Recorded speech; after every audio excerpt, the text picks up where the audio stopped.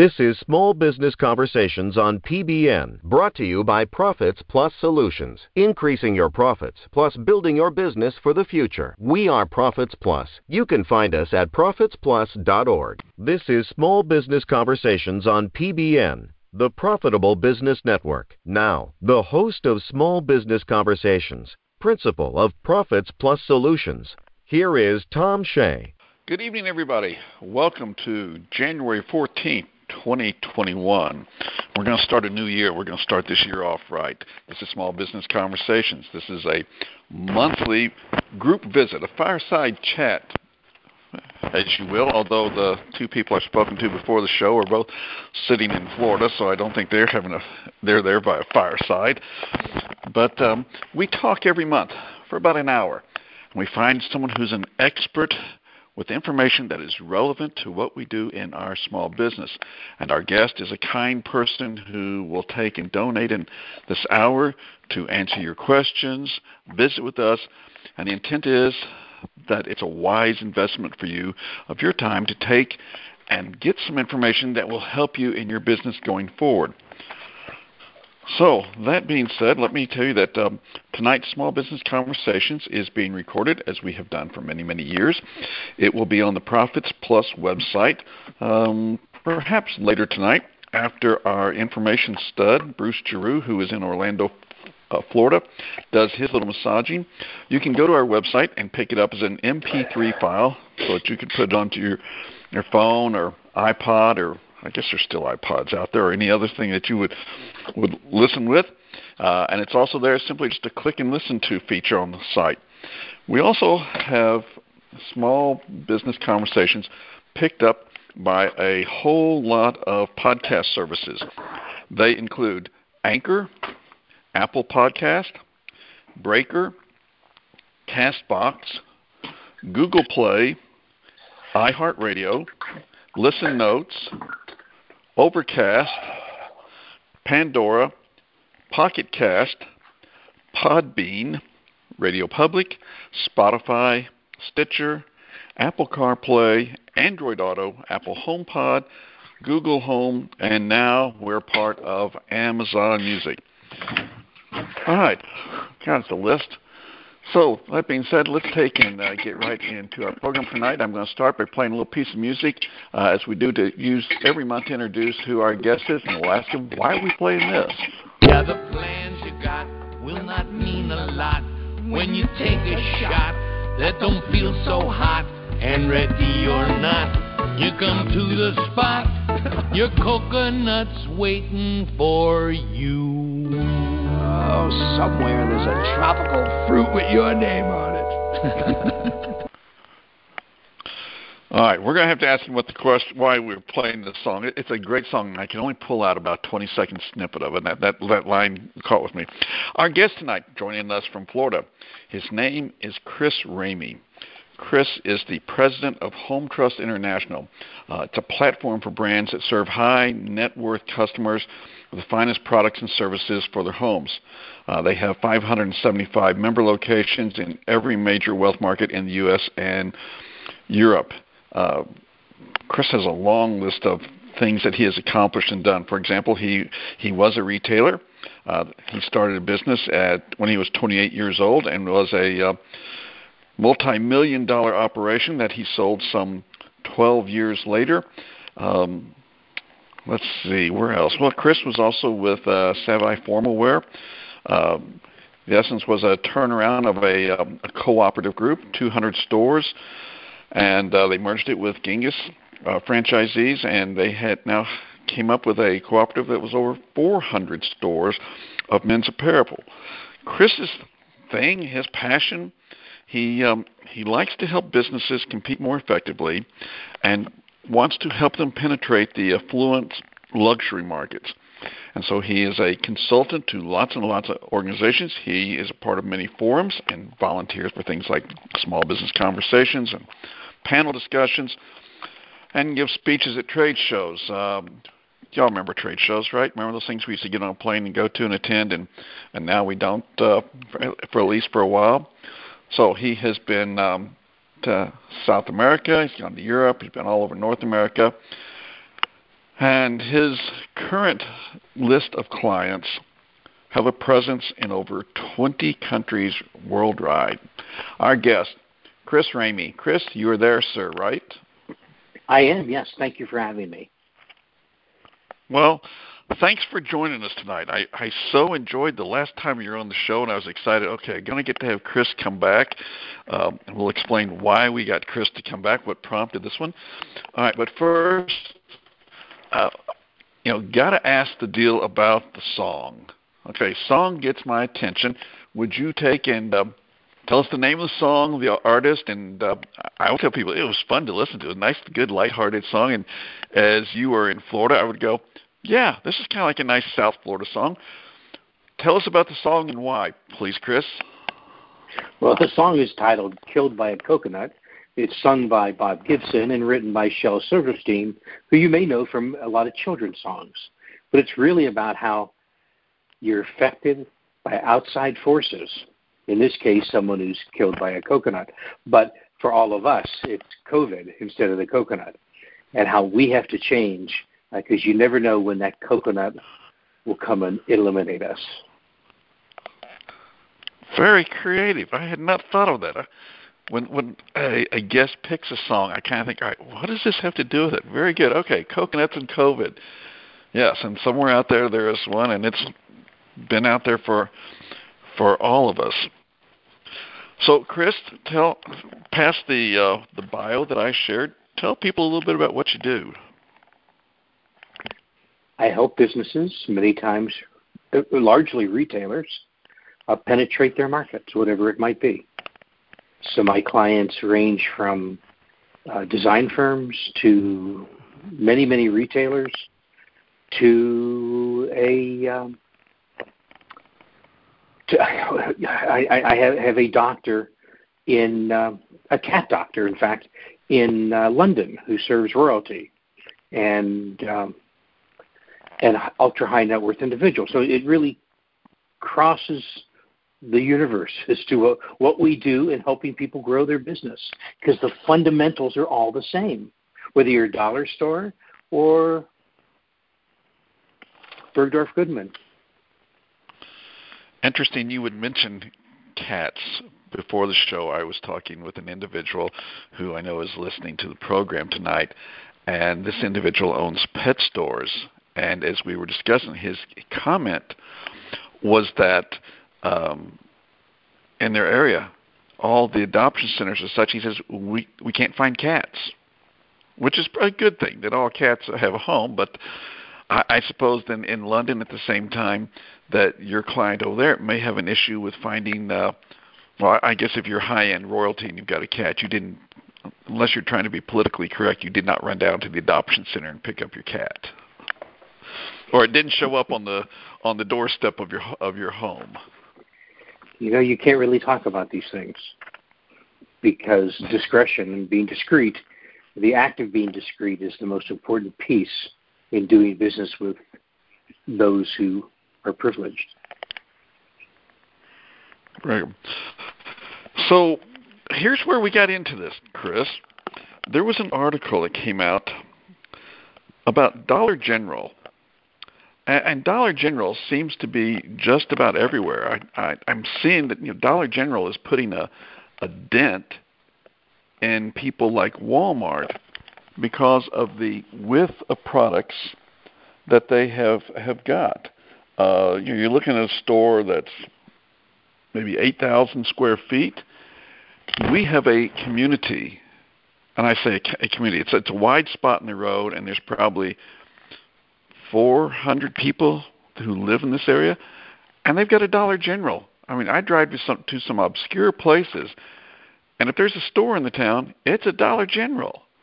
And it's saving people the time and the mileage of driving a long distance to find the nearest general store, which to most folks, it's a Walmart. And there are lots and lots of these all over the place. And Dollar General announced that they were going to take and come up with a new format. They call it Pop Shelf, P-O-P Shelf. And in their stores, they are appealing to a higher end customer. Not, we're not talking overly affluent, but just a higher end customer than what generally walks into a Dollar General store. And they are selling non-consumables as compared to the Dollar General store, which is now having a more sizable food selection to it. They sell seasonal merchandise. They have home decor. They have cleaning supplies, party supplies, craft items, health and beauty accessories, and things like that. And their Dollar General obviously appeals to $1, but Pop's Shelf is looking up in the range of like $5. You go, well, that's not much money. We go, well, if your market was $1 and you're going to $5, proportionally, that's a big, big change. And so seeing that someone like Dollar General is making a move to say, let's appeal to a more affluent customer, my thought was, well, what about other people? Should they take a look at appealing to a more affluent customer? And after that thought, I go, well, there's one person that I would call and want to ask this question of, and that's you, my friend. You're the expert. Well, thank you. That's quite a nice thing for you to say. Well, I like to get the best for people to talk to, and if they're going to talk about appealing to affluent people, we should take and get you. So let me ask you a question. Luxury. Is this something that people need to be paying attention to? I think everyone should be. Well, let me digress. First off, luxury is a business model. It's not just something that you think is nice. And yes, I know people call things luxury, but it's a business model that I think everyone can take advantage of if you know it. But everyone, regardless of whether you like that or not, everybody should be looking for ways to sell a little bit more expensive product. I don't think going from $1 to $5 constitute wealthier people. It really constitutes creating desire for something that maybe they didn't need otherwise. $5 is still an impulse item. So it's every business, no matter who you are, should be looking to elevate their average price point every quarter. Just look for those products because you know what? They just might sell.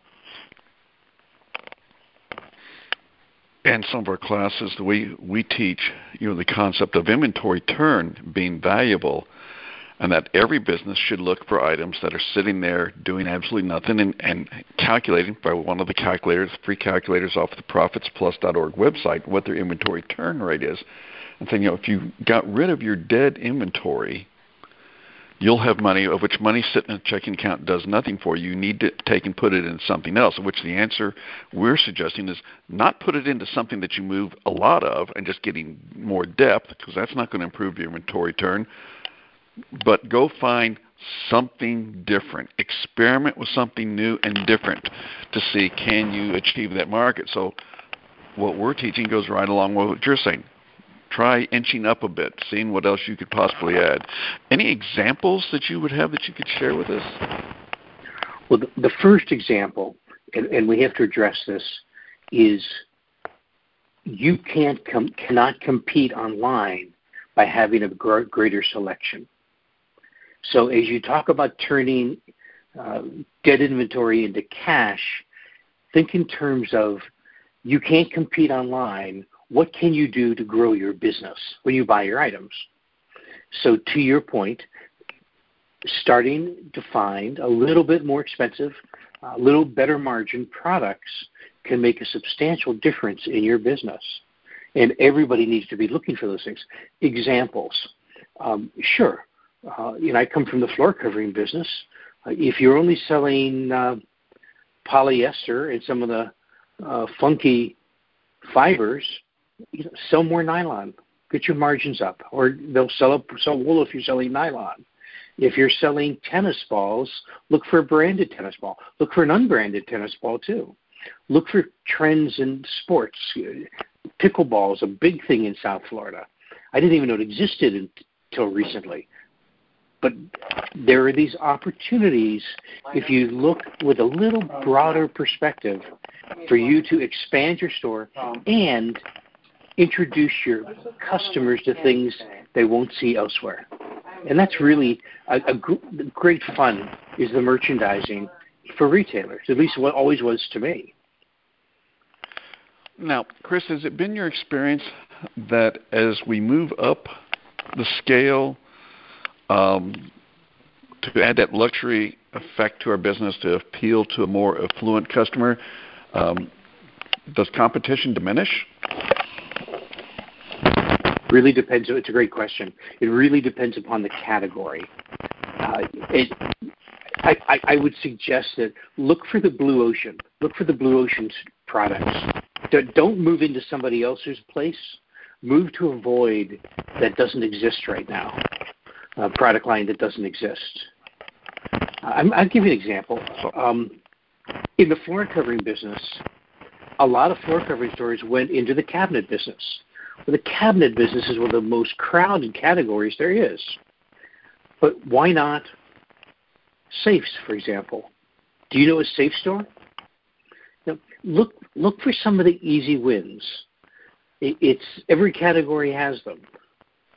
The golf store that doesn't need more golf balls, but they may find there's a place for tennis players because the wife or the husband plays tennis. Look for different ways. I remember a couple of years ago I was interviewed by a dance magazine for teachers who taught children how to dance. And the suggestion was carry milk, because all these children's mothers are busy and they're driving their children around, but they always need milk. Find something that you can turn and that people would like to have based on where you are and who you are. Be as creative as possible. Safe. Are you mentioning a safe like a safe you put your valuables into? Yes. But I've only seen one. It's in Mobile, Alabama. It's the only safe store I've ever seen. Yeah, a lot of times gun stores sell them, but a lot of people don't like gun stores. So there's an open category. You mentioned the strategy, the blue ocean. Am I correct in thinking that your thought process here is along the lines of the book Blue Ocean Strategy? Yes. Would you, for those who have not read that book, of which there is Blue Ocean Strategy, and then I'm struggling to remember. Let's see, the second book is Blue Ocean Shift, and the authors are Chan Kim and Renee. Yeah, we're going to struggle with Renee's last name, Marburg, for lack of a better effort. Would you take a moment and give a little explanation as to the essence of Blue Ocean Strategy? In short, a blue ocean strategy is moving your merchandising to where other competitors are not, versus a red ocean strategy, which would indicate a lot of blood. So if you go where competitors are, your margins drop. If you go where you have no competition or where you have limited competition, that's a blue ocean strategy. And I see that stepping it up one level above that.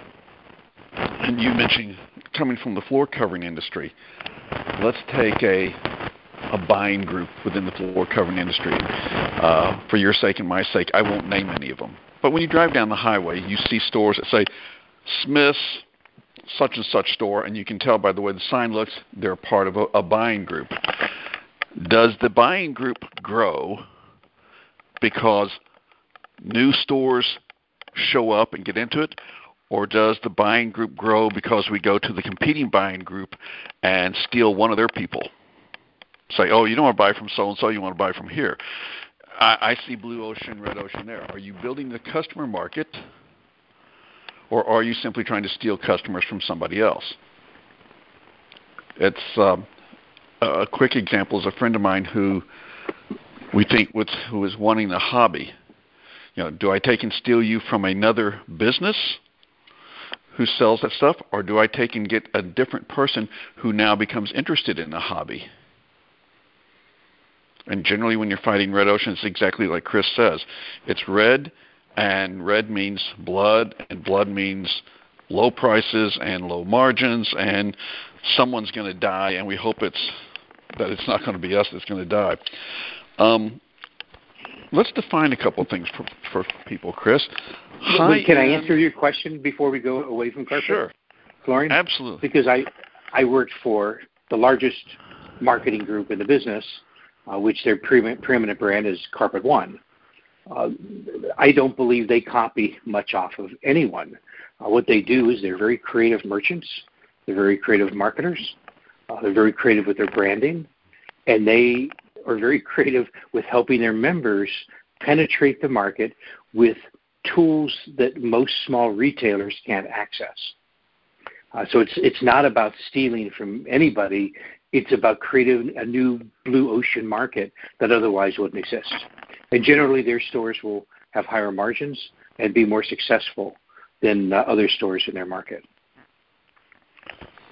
And so that's why if I'm a floor covering store and I'm going, these people have better margins than I do, and these people make more money than I do, there's a reason why I want to be a part of an organization like that. It is not about buying better. Yeah, it's not about buying better. It's about selling better.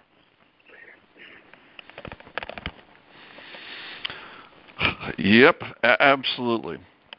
So if you would, let's define some things for people. Let's define luxury and high-end. Sure. Luxury is a business model that's focused on very high commitment to marketing so that you can create desire for your product.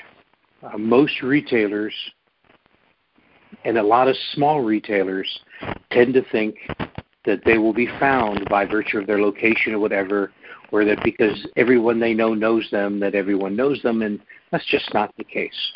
So luxury is also based on heritage, creativity, provenance, from where the product comes from, authenticity of the brand, brand sanctity. I mean, the brand is sacred in the luxury space. Being discreet. Great example was when I was in Miami running the Luxury Marketing Council, I always was a bit annoyed that there's great groups like BNI, but you have to come with your leads. Well, if you have a client in the luxury space, you generally have a non-disclosure. You can't tell people who you're doing business with.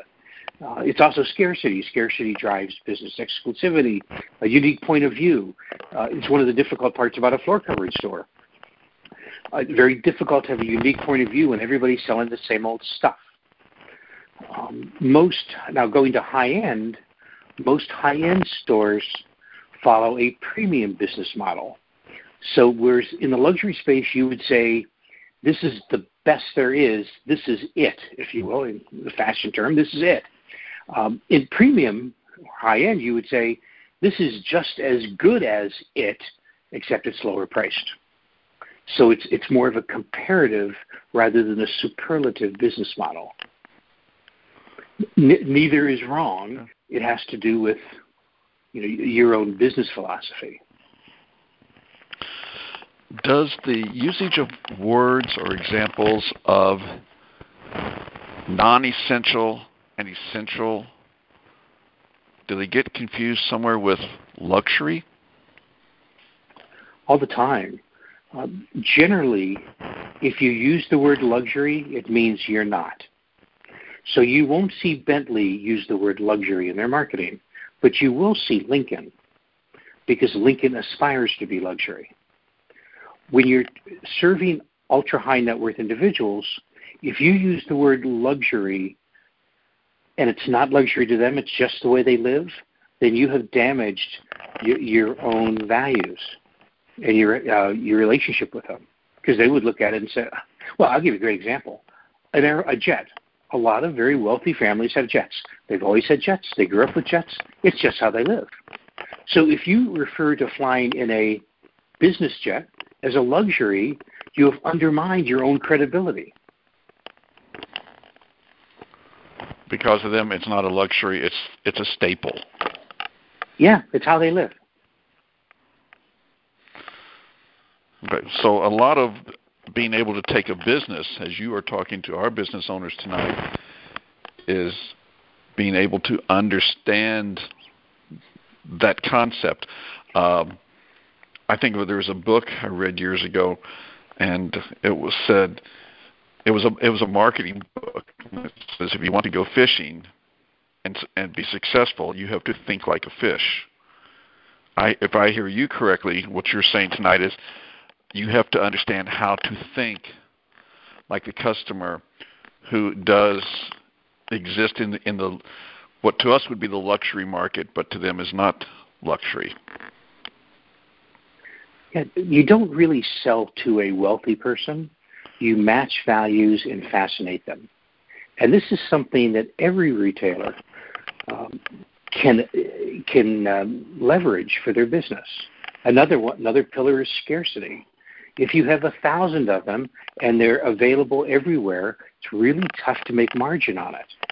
But if there aren't that many and you have them, then you can make a great margin on them. So this is part of the Blue Ocean strategy. Find the products that others don't carry and then make a good number on it. That's a fundamental. Go ahead, I'm sorry. Okay. I was going to say, so an example in the non-luxury market would be if you were a hardware store and you have a customer who comes in and you're finding some new gadget, widget, something that does something, you know that you have customers who come in and are fascinated by every little new tool out there, and they may buy it, and it may sit on their workbench for 2 or 3 years, never used, but they might need it someday, but they bought it because they were fascinated by the tool. Yeah. It's called return on cool. What's your ROC? Everybody's got to have those ROC products. Got it. Before we take a station ID, that I'm a couple minutes late, I have one question I want to make sure that I get in tonight. And this person says they own multiple locations, and they are all, when I say multiple, more than 2, they're within a 100-mile radius of each other. With each one is in a very different demographic, ranging from very poor to very affluent. So the person says, it always amazes me how it doesn't seem to matter on how well some higher tickets sell at locations. He'd like your thoughts. Sure. Are we going to take a break now? Or you want me to start to answer that? You go first, because I know he's listening to the show tonight. Let's do him, and then we'll do the station break. I get things a little out of order tonight. That's okay. So tell my friend what your thoughts are from his multiple locations and the issue of the high ticket items in each of them. Consumers, if you create desire, and if they trust you, they will buy high ticket items, even though theoretically they aren't made for you. 2 stories to that. The first one, I gave a speech at it's Asamacadia, which is a Latin American conference. I was in Medellin, Colombia, and a gentleman after my speech, the presentation, the entire conference was on pricing. A gentleman came up afterwards and said to me, I really enjoyed your presentation, even though 90% of the people that we serve live in abject poverty. So, yes, you can sell those individuals more expensive product because you have created desire, you fascinated them, there's a return on cool, there's something that's magnetic about certain products and certain brands that people just want to be a part of. So does that explain why I drive down the highway and I see for lack of a better word, trailer park, mobile home community, and see a brand new Cadillac sitting out in front of not politically, a trashy trailer. Is that what it is? That's where we placed our fascination, was the idea like I always wanted to have a Cadillac or something to that effect? My gut is that has to do with status. Everybody would like to have something nice. And in this case, they chose to buy a Cadillac. And this is really important. Anybody can afford one nice thing, whatever it may be. They may not be able to afford every nice thing, but they can afford one nice thing. And it's your job as a retailer is to identify that and serve them with it. So this would be like walking into a store, just a plain old ordinary store, no high end, and seeing a person working in the store carrying, and you know they are entry-level worker who's carrying and writing with a Mont Blanc pen. That happened to be what fascinated them. That's their luxury item. Yeah, yes. That's a very good example. Okay.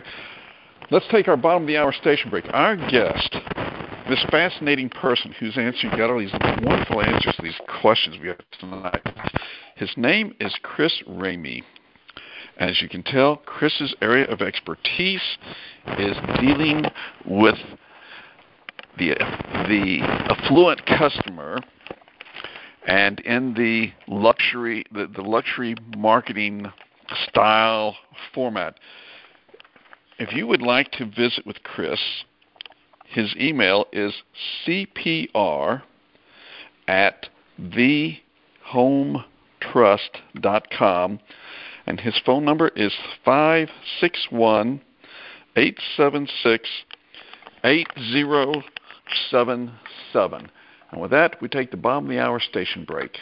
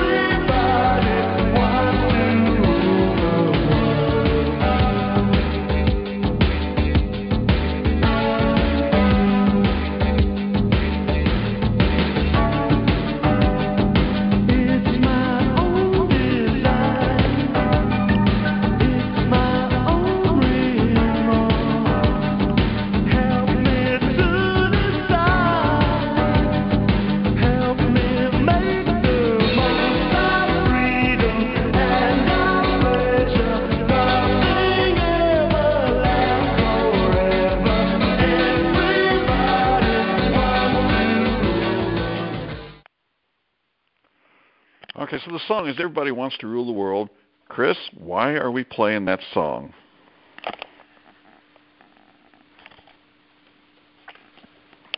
Because we do. If you're a retailer, don't you want to grow? Don't you want to find new ways to do business? Don't you want to be better? I mean, every retailer should be driven to get better every day. That's why you and I exist, Tom, to help that happen. Oh, and I so wish there were more who felt that way. Well said. So Chris Ramey is our guest tonight. I have a question. It's actually a two-pointer. Chris and I had talked about this a week or so before, and I had to ask him. I said, "Explain to me your answer," and it dealt with the aspect of what is it that really matters to my best customers. Let me ask you just to run with that a little bit, please, Chris. Sure, my pleasure. Your product, like your brand, should resonate with your clients. Where are the pain points, and how can you solve them? If you do that, people will be loyal to you forever. I have a client who, and she ran for political office at one time, and she targets only Republicans. It's okay that in this market, this particular market, it is heavy Republican, but let's say it's 60% Republican. She is matching values, and by using a Ronald Reagan quote, she's relating to them. So how can you relate to your clients? It doesn't matter if you target Republicans or target Democrats or target Antifa. Find what matters to them and then drive it home. So let me ask you the question backwards. You mentioned customer loyalty, wanting to earn customer loyalty. I'd like your thoughts. There's an issue that I see. It deals with, for the, what do we call ourselves, the middle America type of thing, and they're concerned for customer loyalty. My two favorite examples are people who sell bicycles and people who sell sewing machines. Now, most of the world, if I told you that a good high-end bicycle was $15,000, you would go, oh my gosh, how could you spend $15,000 on a bicycle? Just like if I told you you could spend $20,000 on a sewing machine, you got a lot who are going to go, how in the world can you spend $20,000 on a sewing machine? I go, and it's for your home. But the question I have asked audiences that are these people selling things, I said, how many of you have a customer and they own this item, this high-end item, and the sewing machine is sitting in a guest bedroom, not being used, or the bicycle is hanging in a garage, not being ridden? How many of you believe that you have such a customer? And I get about 100% responses to, yes, I do. And then I get a little snippy and I go, shame on you. Shame on you. What we have a problem here is not customer loyalty, but we have a problem of you don't have loyalty to your customer. When you sold them that $20,000 sewing machine, what did you tell them they could do? And what are you doing to teach them more of how to use the machine? The person who's got the $15,000 bicycle, what are you doing to engage that person, to get them to ride the bike, to come to events at your store? Tom Shea wonders sometimes if the problem with customer loyalty is we don't show loyalty to our customer and deliver what we promise. Is there any substance to that? Very little. No, I'm joking. You could look at REI. Sorry. You let yourself open for that. You could look at REI, and whatever products they sell, what they're really selling is the experience of using them. So there's a lesson for that. The problem is it's like your New Year's resolution. You can sell someone who pays more than they need to for a bike. If they don't use it, that's not the retailer's fault. It's the consumer's fault. You have satisfied a need by selling them a product that may be more than they need, if you will, but somewhere the desire is there. Nobody spends more than they need to unless they're fulfilling a dream, right? So I wouldn't be too hard on the retailer. What I would say is there are opportunities to leverage that product so they buy more from you, and what might that be? Because that's what REI has done very successfully. And REI has very, very loyal customers. It becomes more than the product they sell, it's the lifestyle.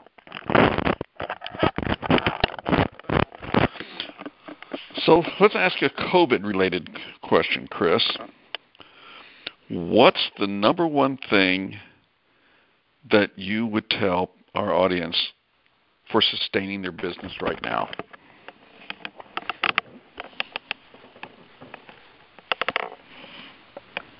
That's a very tough one because every category is different. I would advertise more than ever before because Americans are fragile, and you can open their mind up a little bit more. And secondly, I would cut every other cost I could, and I would get on a very granular level down to the basics as to why you exist. And what can you do if you only have half the customers walking the door? What can you do to serve this customer in such a way that they spend twice as much as they would have otherwise? Okay. We've got people who are listening tonight and hearing your thoughts, your ideas, and then they're turning around and saying, I've got a problem with that because I've already got customers who are telling me my prices are too high, you're too expensive. Or the worst one I've ever heard is the person who says, I shop you because I want to support local. And it's like, well, is it there something else? Don't you want to shop me because you like me or because I've got good prices or I'm convenient or something? You're shopping me, is this like out of guilt or something else? So in looking at that, when a person is hearing that your prices are too high, what are you going to tell them? First off, we have conditioned consumers to think prices are too high. So if they think your prices are too high, mark them up another 10%, because we want them to say we don't want our customers to be liars.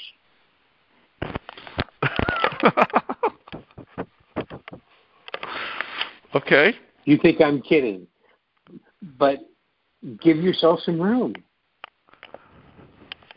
What happens when you go to a car dealer and they say, and the salesman says, and they all say this, if I can get this price for you, would you buy it right now? And they already know they can. So find ways to bring value and honesty to your clients. Don't be afraid of price. That comment alone is a buying signal. Leverage it. You're saying it's a buying signal that they're going to make a purchase. Yes. They're saying, I want to buy this. Do something about it. So load your price so you can. Now, you can't do that with, staples everybody buys, but it's the other stuff. Grocery retailers are some of the smartest guys out there. Fresh Market, they have specials different days, and people go and they buy the special, but then they buy other stuff too. So it's Thursday night. We went to Fresh Market to buy their $5 pizzas because they're delicious. Oh, and we spent another $100. You can give away one item if you get two other items at full margin. Never underestimate the value of convenience. They're there. They'd much rather buy from you, and they'll pay more. Now, let's also address this. I like to shop local. The difference between you retailers who are local and the big box stores is the big box stores serve their stockholders. As a local retailer, you serve your community. So the store doesn't close at 6 o'clock. At 6 o'clock, you go out and you network and you work with philanthropy and you do other things to build your community. Because by doing that, others will see you and become loyal to you, even though you don't even know they exist or are about to buy your product. Is that along the lines of that baseball thing we see where people say, hey, this local business is the one who supports your Little League baseball team? Sure, that's part of it.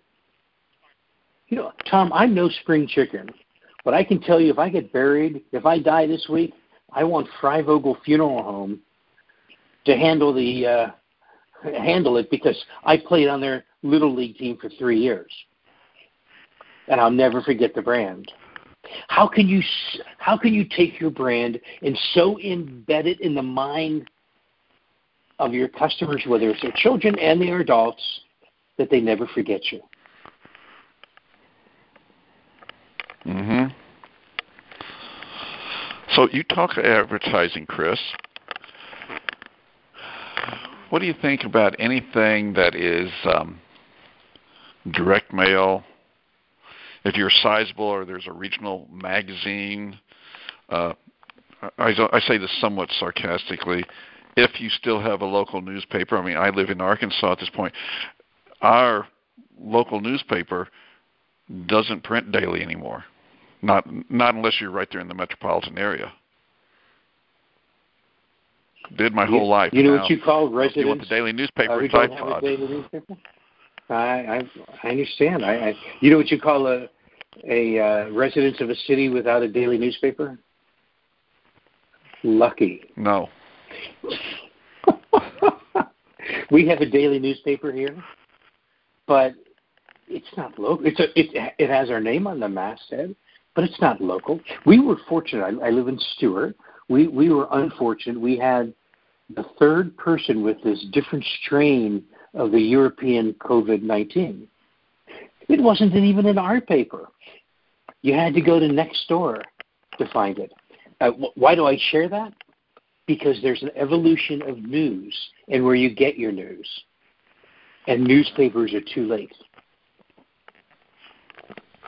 Plus, so is that a stay out of? It depends. Every market is different. Every paper is different. It's the opportunity with digital is so profound today that it's just hard to ignore. But by the way, there are stores that you want to look like there's always this paradox. Small stores want to look big, and big stores often want to look small. But a local newspaper reinforces if you're a local yokel. You may not be a category where you want to look like the local yokel. No, it's a paradox. I don't mean that to be critical, but I don't see when you the first path to purchase, first step on the path to purchase is getting people to your website. So what do we want to do? We want to get people to your website. This is for bigger ticket items. Independent retailer, get them to your website, have specials, get them in your door. But you can retarget people who visit your website. You can say, this is my perfect client. They drive a Lexus or they drive a Chevy, and you can advertise digitally just to those who drive a Lexus or just to those who drive a Chevy.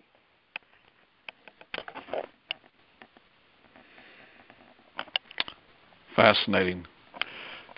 Our guest tonight, Chris Ramey of the Home Trust. Look at thehometrust.com.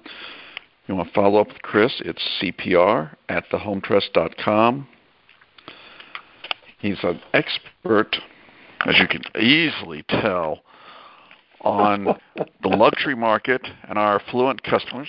Well, I think I can easily tell. I mean, just listen to the things you have to say. So we're going to take a quick moment, and I'm going to tell you about who's going to be here next month's program, okay? Joining us next month is going to be a good friend, trusted advisor, and very smart person, Ken Banks. Ken, are you with us for this program? Yes, sir. Tom, it's always good to talk to you, and I want to wish you a Happy New Year. Well, Happy New Year to you, my friend. I miss our frequent breakfasts, but now we're a little far apart from each other to get to drive and be together. But I do enjoy reading your monthly blog and the information that you share. And for the upcoming program, I want you to come and share with people all of your insight that deals with advertising. As I'm sure you're going to tell us that so much about advertising has changed since March of 2020 when the pandemic hit. What will you have for us in our next program? Well, since March of last year, the entire world changed in one way or another, and that certainly has affected the business world in particular, and a major effect of that is, the way people have been marketing, both, in media as well as in their stores and their businesses, etc., and online. And what I thought is, as I looked at the holiday marketing over the past several weeks and came into the new year, I thought it would be good to take a look at, as I did on my December blog, at some people who, looked at it as an opportunity rather than as a challenge to get their message out there and strengthen their brand.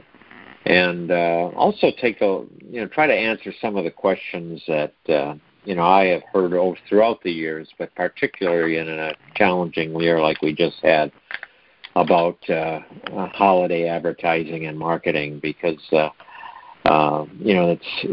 it's always a peak selling season for just about every product there is out there, and as a result of that, how can you get your market share during this thing? So I think part of it is I thought I'd bring out some of the questions that I've heard over the years, as well as most recently, and try to give you some answers as well as some examples of people companies that have said, I don't care what you say, I'm going to use this as an opportunity to strengthen my brand.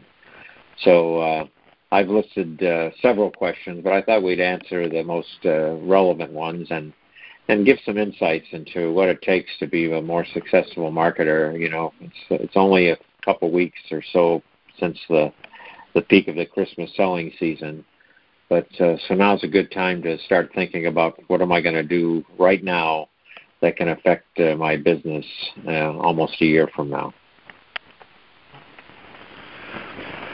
Sounds great. We have always enjoyed having you on the program in the past. Look forward to having you be with us next month as we're going to talk with Ken Banks and advertising. Now we're going to get back to our guest for this month. So we have another Floridian, oddly enough, because Ken Banks is in the Tampa Bay area, and Ken is in the Retail Advertising Hall of Fame. So another winner coming to join us in February to discuss things for your business. We've got a few minutes left with our guest, Chris Ramey. Chris, let's look at the last 10 months. Customers. Are they okay? Are they cranky? Are they mad? What are you seeing, and how does that affect us? Every category is different. So if it has to do with house, they have been good to the retailers. If it has to do with food, maybe not so much. But the term I would use is fragile. We're still fragile after the election. We are fragile as we miss our families because we can't visit like we'd like to.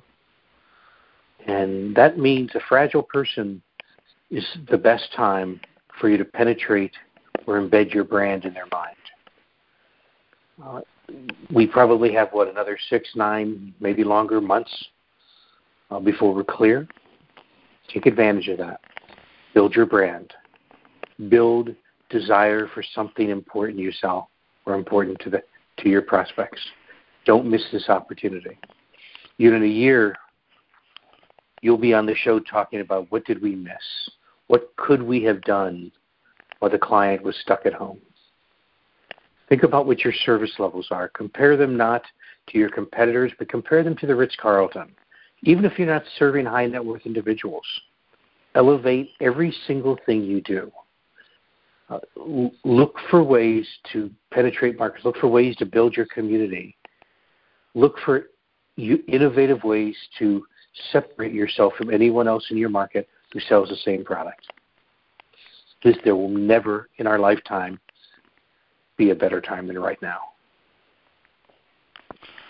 Well, that is so true, and I can tell everyone that when Ken Banks joins us next month, he is going to echo the same sentiment. If you want to get a head start, the website is kenbanks.com, and every year Ken goes through and in his blog talks about what's the messages that businesses are putting out there. Who are the ones that are doing the best job of finding ways to connect with their customers? And tell me if this is where you see it, Chris. All the ones that I see on his list are businesses that are making an emotional tie to the customer, not a price connection to the tie to the customer. Price is nothing. It's all they know to talk about. It's what's in their heart. If you grab their heart, they'll grab their wallet. Ooh, well said. That could be on a poster. Let's put it another way.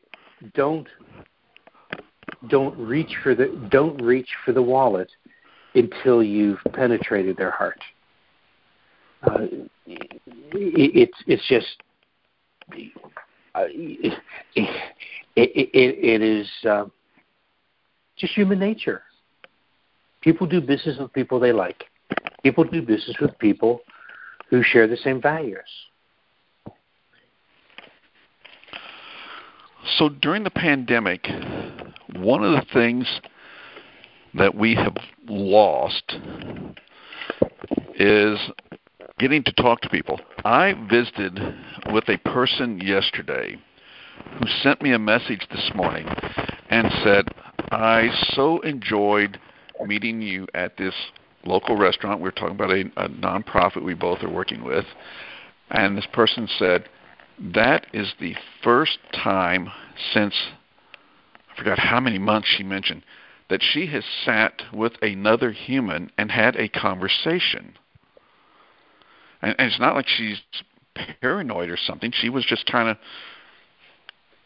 being precocious. And she's had COVID, too. So she had several weeks where she was out late. But what I'm saying is that with that missing human interaction, that time together, I think one of the things that's being lost is the word-of-mouth messaging about I had a great experience here, and it's being left to the social media if there's going to be any messaging giving out there. So I think my logic's right on the missing part of the word-of-mouth being out there. I don't think it's because it's transitioning away. I think it's because people can't get with each other. So, to replace that, what do people do? Or to join into, if it's a social media direction, what would you tell people? What do they need to be doing? Learning, trying to figure out how to be a better business person, how to do something well that they didn't do before. We can't affect what we can't change, but find ways to do something for yourself. We totally, with our business, started changing our business in March because the unknown was so pervasive to us. We just didn't know what was lie ahead. And so we changed everything. We changed all of our programs. And we're a far stronger company today because we didn't wait for things to get better. We made them better. And for every retailer out there, go make things better. Don't wait. If you have a retail store and you only need one person in it, but you have two people, get two people out making phone calls if they have to. Get them involved in the community. Find things for them to expand your brand's exposure. Don't sit back and wait for this thing to end, because God only knows. Last question of the night for you, sir. Books.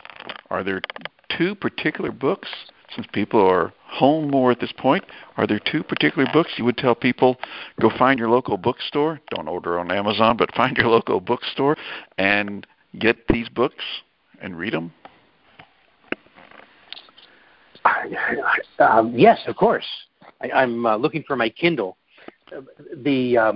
I would read anything by Clotaire Rapaille. That's Rapaille. His newest book is Global Code. Always a fascinating read. Okay. He is a brilliant mind.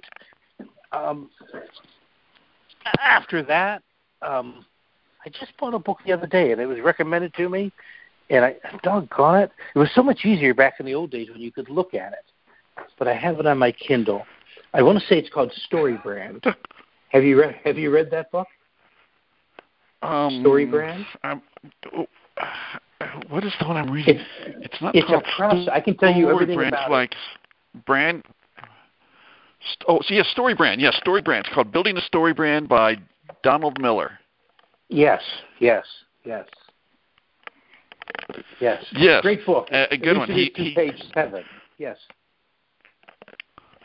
He uses a comparison of how movies are successful because they have a certain sequence to them, and movies that fail don't have the sequence. And in selling your story, your brand to people, how you need to follow the sequence. Yes. Looking at the book as we speak right now, white cover with a red and white megaphone. It says, clarify your message so customers will listen. Use the 7 elements of great storytelling to grow your business. I'm up to yes, maybe get the past third the 7 pages, you'll love it. You'll love it. I love it. I'm only on the 7. And it's not even 7 pages on a Kindle, as you know. It's 18%. But anyway, good book. I would certainly, you got that. That was good. I would certainly recommend that. And Global Code by Clotaire Rapaille. You know, there are very few bad books. What I will say, don't get hung up on social media and reading that crap all day, because everybody has a bias. Find something to really expand your brain, such as listening to your show. I'll throw you one last one. I forgot where I first heard this, but I've said it so many times. And someone says, "Oh, that you're saying?" I go, "No, trust me, it's stolen from somebody," and that is the average small business owner does not read books. Maybe that's why they're average. You are so true, Chris, that that books do force you to open your mind and expand and think about things and try things. And you're not going to hear it on the nightly news, and you're not going to see it on Facebook. Great thinkers like Miller and the folks that wrote the Blue Ocean books do force you to expand and try something different. There's never any bit of pessimism to them. It's like, here's something that you can go make yourself better with. Here's something that'll make you not average. Yes, that's brilliant. Last bit of instruction for us, sir? Just keep changing. The world is changing very quickly. Keep getting better. Old friend Bernie Madden used to say, get a little better every day.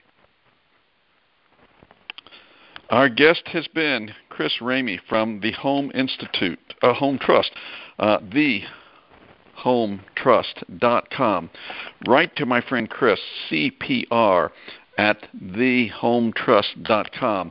With that, we thank all of you for joining us for tonight. We thank Chris that he would take time off on this Thursday night to join us. This is the conclusion of the January 14th, 2021 Small Business Conversations. Glad you're with us, and hope you'll join us next month. Chris, we thank you. You're welcome. Thank you so much, Tom.